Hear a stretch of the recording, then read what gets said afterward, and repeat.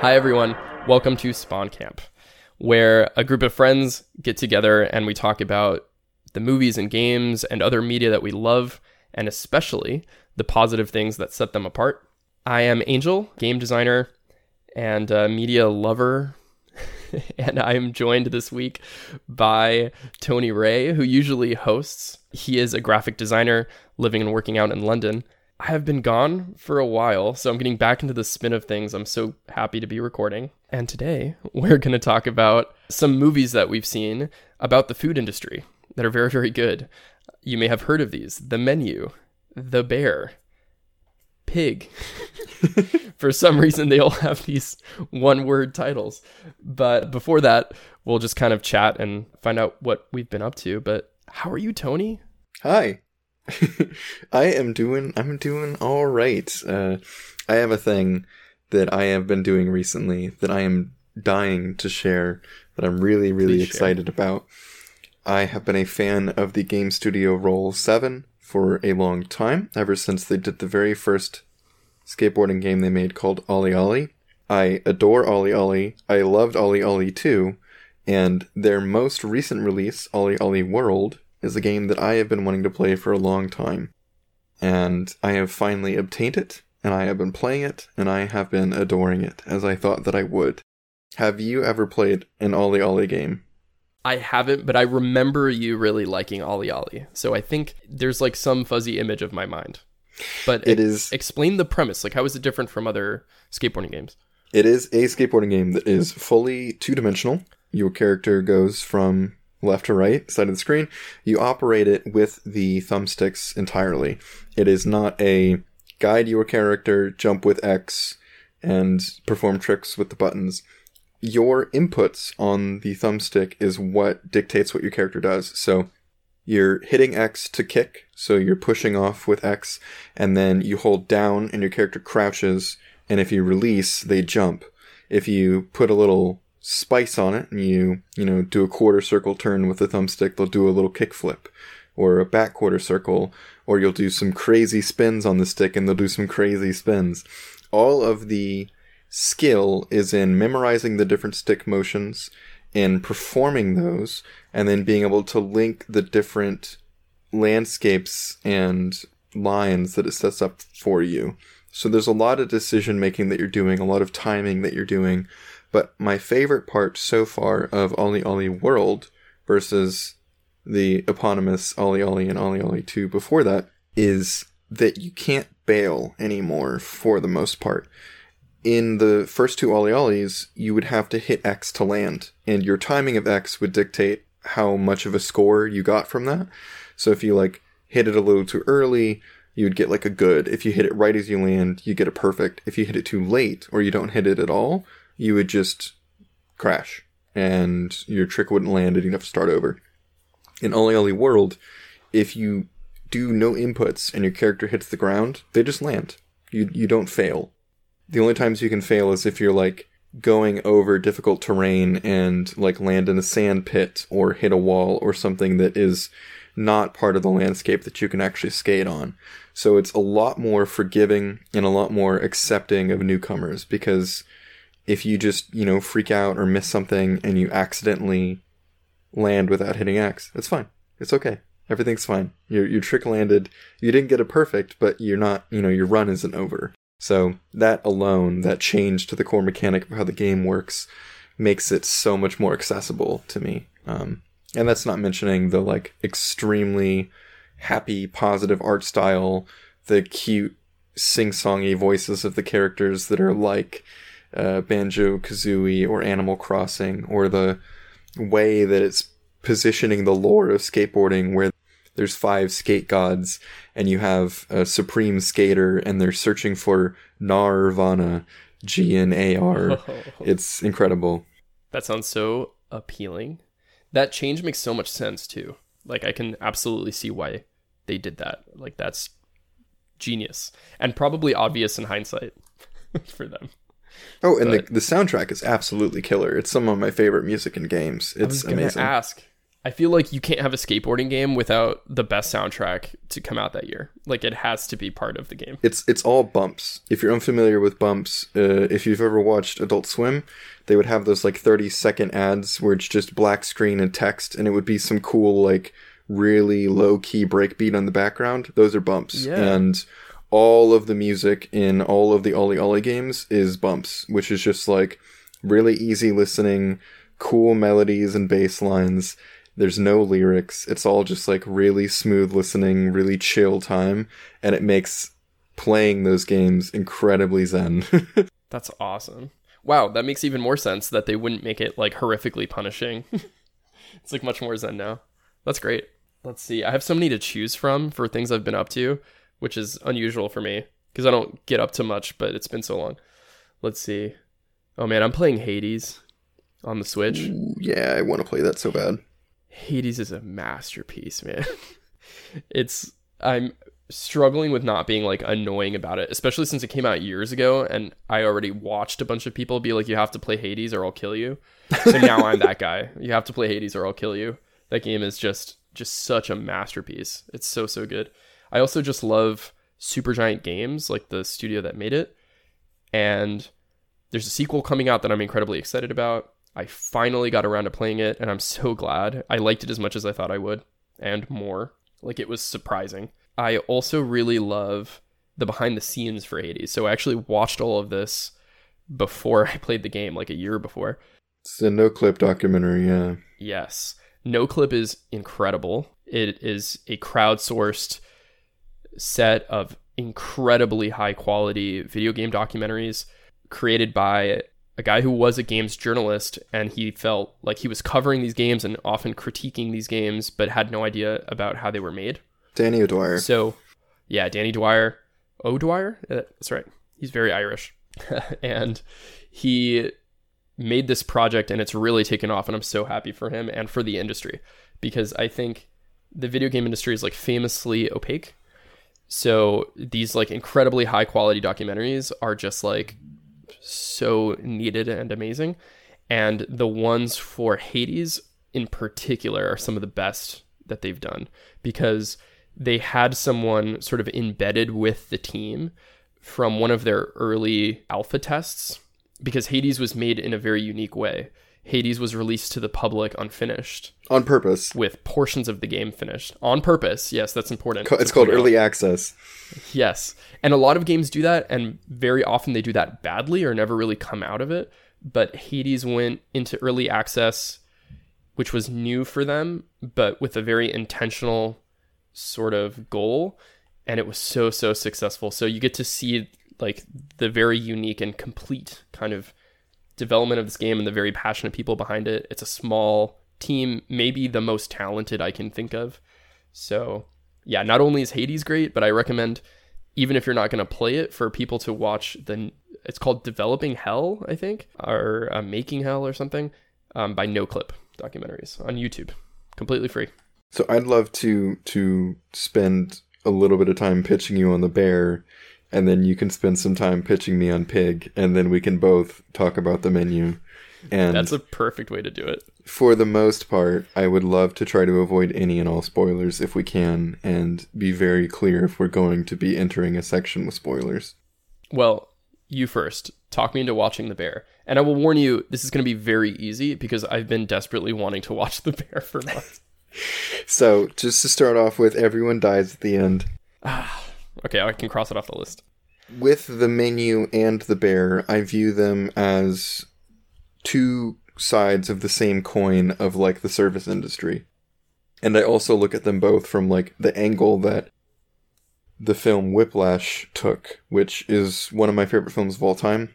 Me too. And it's kind of showing viscerally from the perspective of a person that is striving for perfection and the immense toll that takes on you and everyone in your life, and begs the question of the viewer, is this worth it? And it's not there to answer that definitively. It's, do you value perfection? And to me, I do not. And I view that film from an outside perspective of like, that's incredible, that is hell. And for the bear, it's the kind of positive coin of that, of like a person that has gone through that journey of like striving to be the perfect chef to the level that Whiplash approaches of like, oh, I don't want to be good, you know, I want to be the best. And like this character has worked at literally the best restaurants in the world of like the French Laundry and Noma.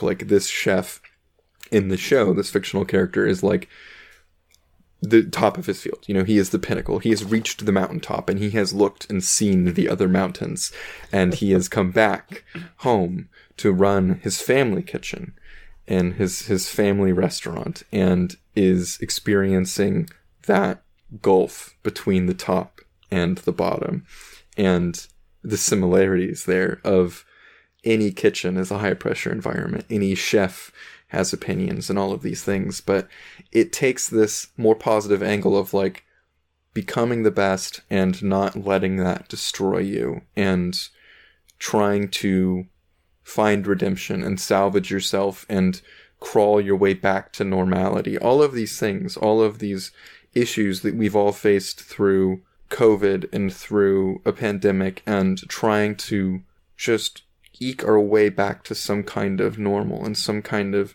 desperate feeling of belonging and being okay. This character is experiencing. These characters are experiencing. They are rediscovering their joy for life, their family, their bonds. They're figuring out what they've been missing, and they're just trying to find a good baseline. So that's the most like zoomed out, not spoilery perspective I can try to lay on it to convince you to get into it. It's addictive. Jess and I watched it in 2 days.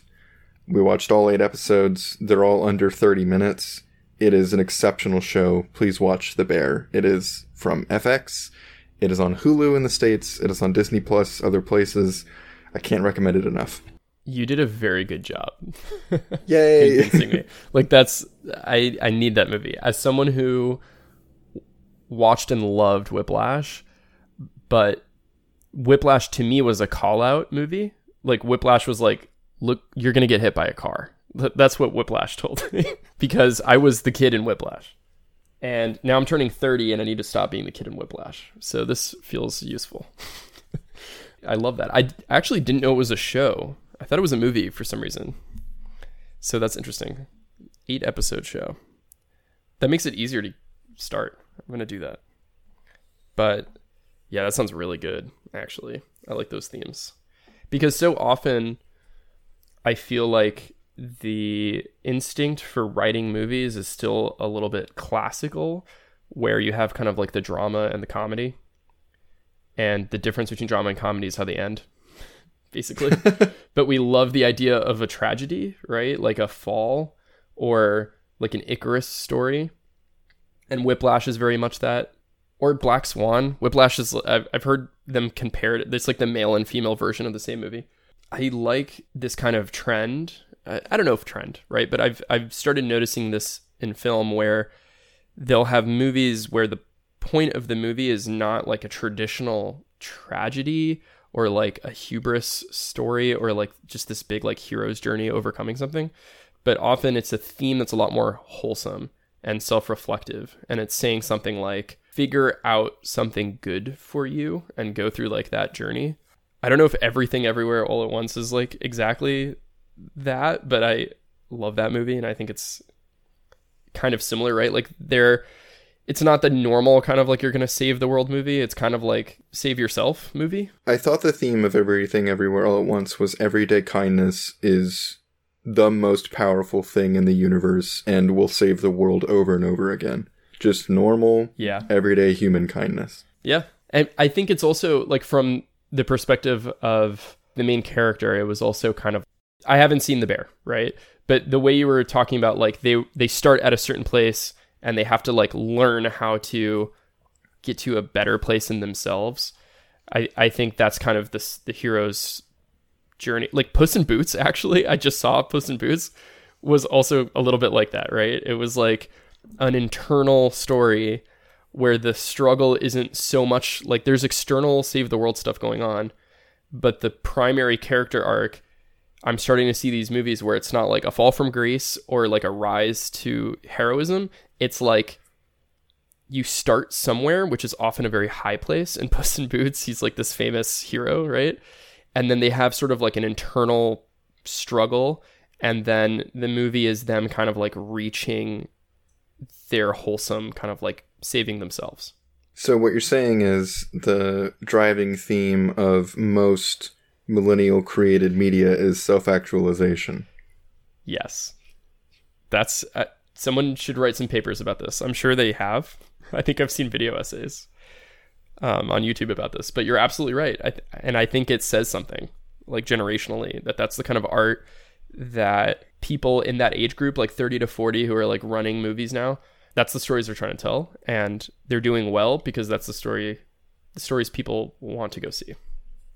I think that's fascinating. And comparing that to like movies from the past, right? From like Die Hard, or going back further to like some spaghetti western or something. I definitely don't think those movies were doing this. We're not talking about like a generic, like, don't you mean every movie's like that? Every movie has a character arc. It's like, no, I don't think Bruce Willis was saving himself in Die Hard, really. I think he was, stopping a terrorist. And the movie still rocks, by the way.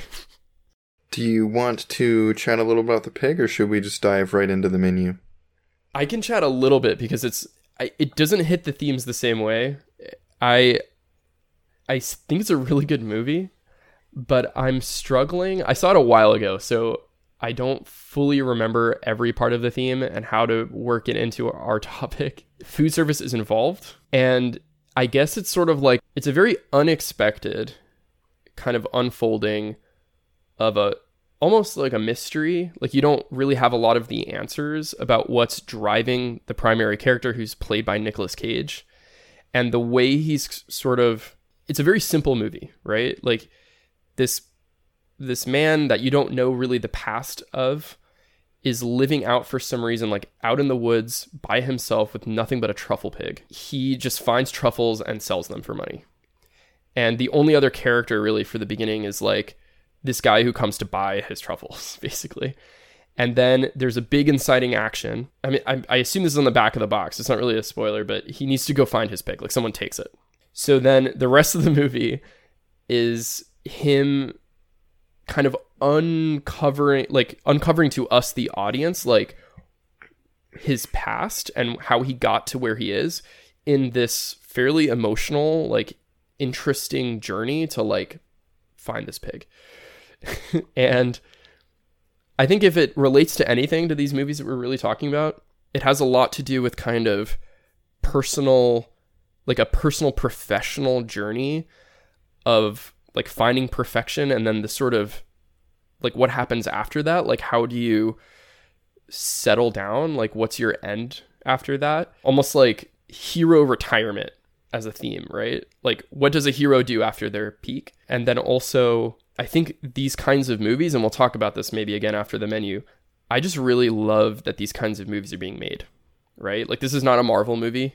I remember when DVDs kind of stopped being a thing, the people were worried that the only reason any movie would ever get made is if they're going to make $1 billion on the opening weekend because they're a giant action blockbuster, and then all other good like televised media might be a TV show on a streaming platform, right? The Bear is a show, but like that prestige kind of television is absolutely part of this puzzle. And then there's actual films that, and these have always existed, but I love when they do well. There's movies that aren't being like a giant Marvel blockbuster, and the way that they become worthwhile and that people go see them is that they're just really good. Like, we just have incredible artists telling really good stories and really good performances. And then on the back of that, they make money, right? And they're also kind of cheaper to make. They're simple, focused, just like really good art. So if you're interested in that, just like a good movie with an interesting premise, The Pig, it's very good. Also, Nicolas Cage is very talented sometimes.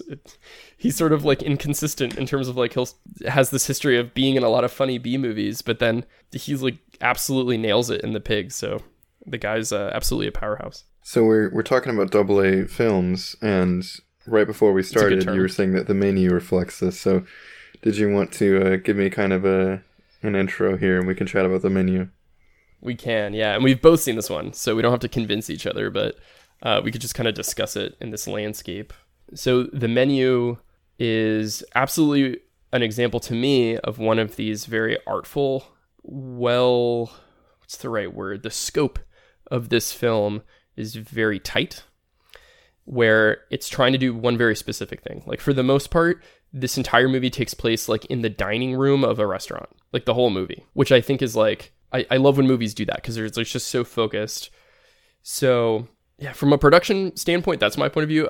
I think I'll let you do the plot summary. I don't want to dive into anything that will spoil it for anyone that hasn't seen it, because my goal here, as someone that was hesitant to see it and thoroughly enjoyed it, is to try to convince other people to experience it as well. And I'd say the things that you might anticipate about it, where it seems unassuming, and that means like, oh, this thing must be inherently more violent than I think it is, or more disturbing than I think it is. Do not be afraid of like cannibalistic themes or like serial killer themes or anything like that. This is a story that revolves around the food service industry, or in general the service industry, and the way that we as society view those people and the way that those people view the rest of society.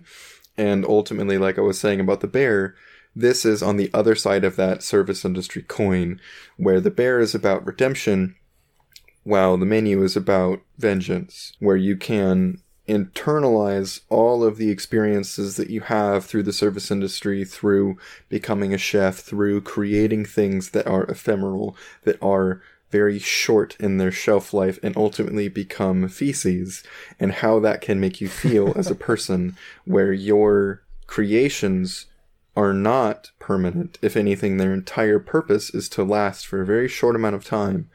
And what that does to a person, what that does to their psyche, what that does to their career aspirations, their value, and their life as a human being. And everyone involved in that, it can become like a cult, like a shared nightmare.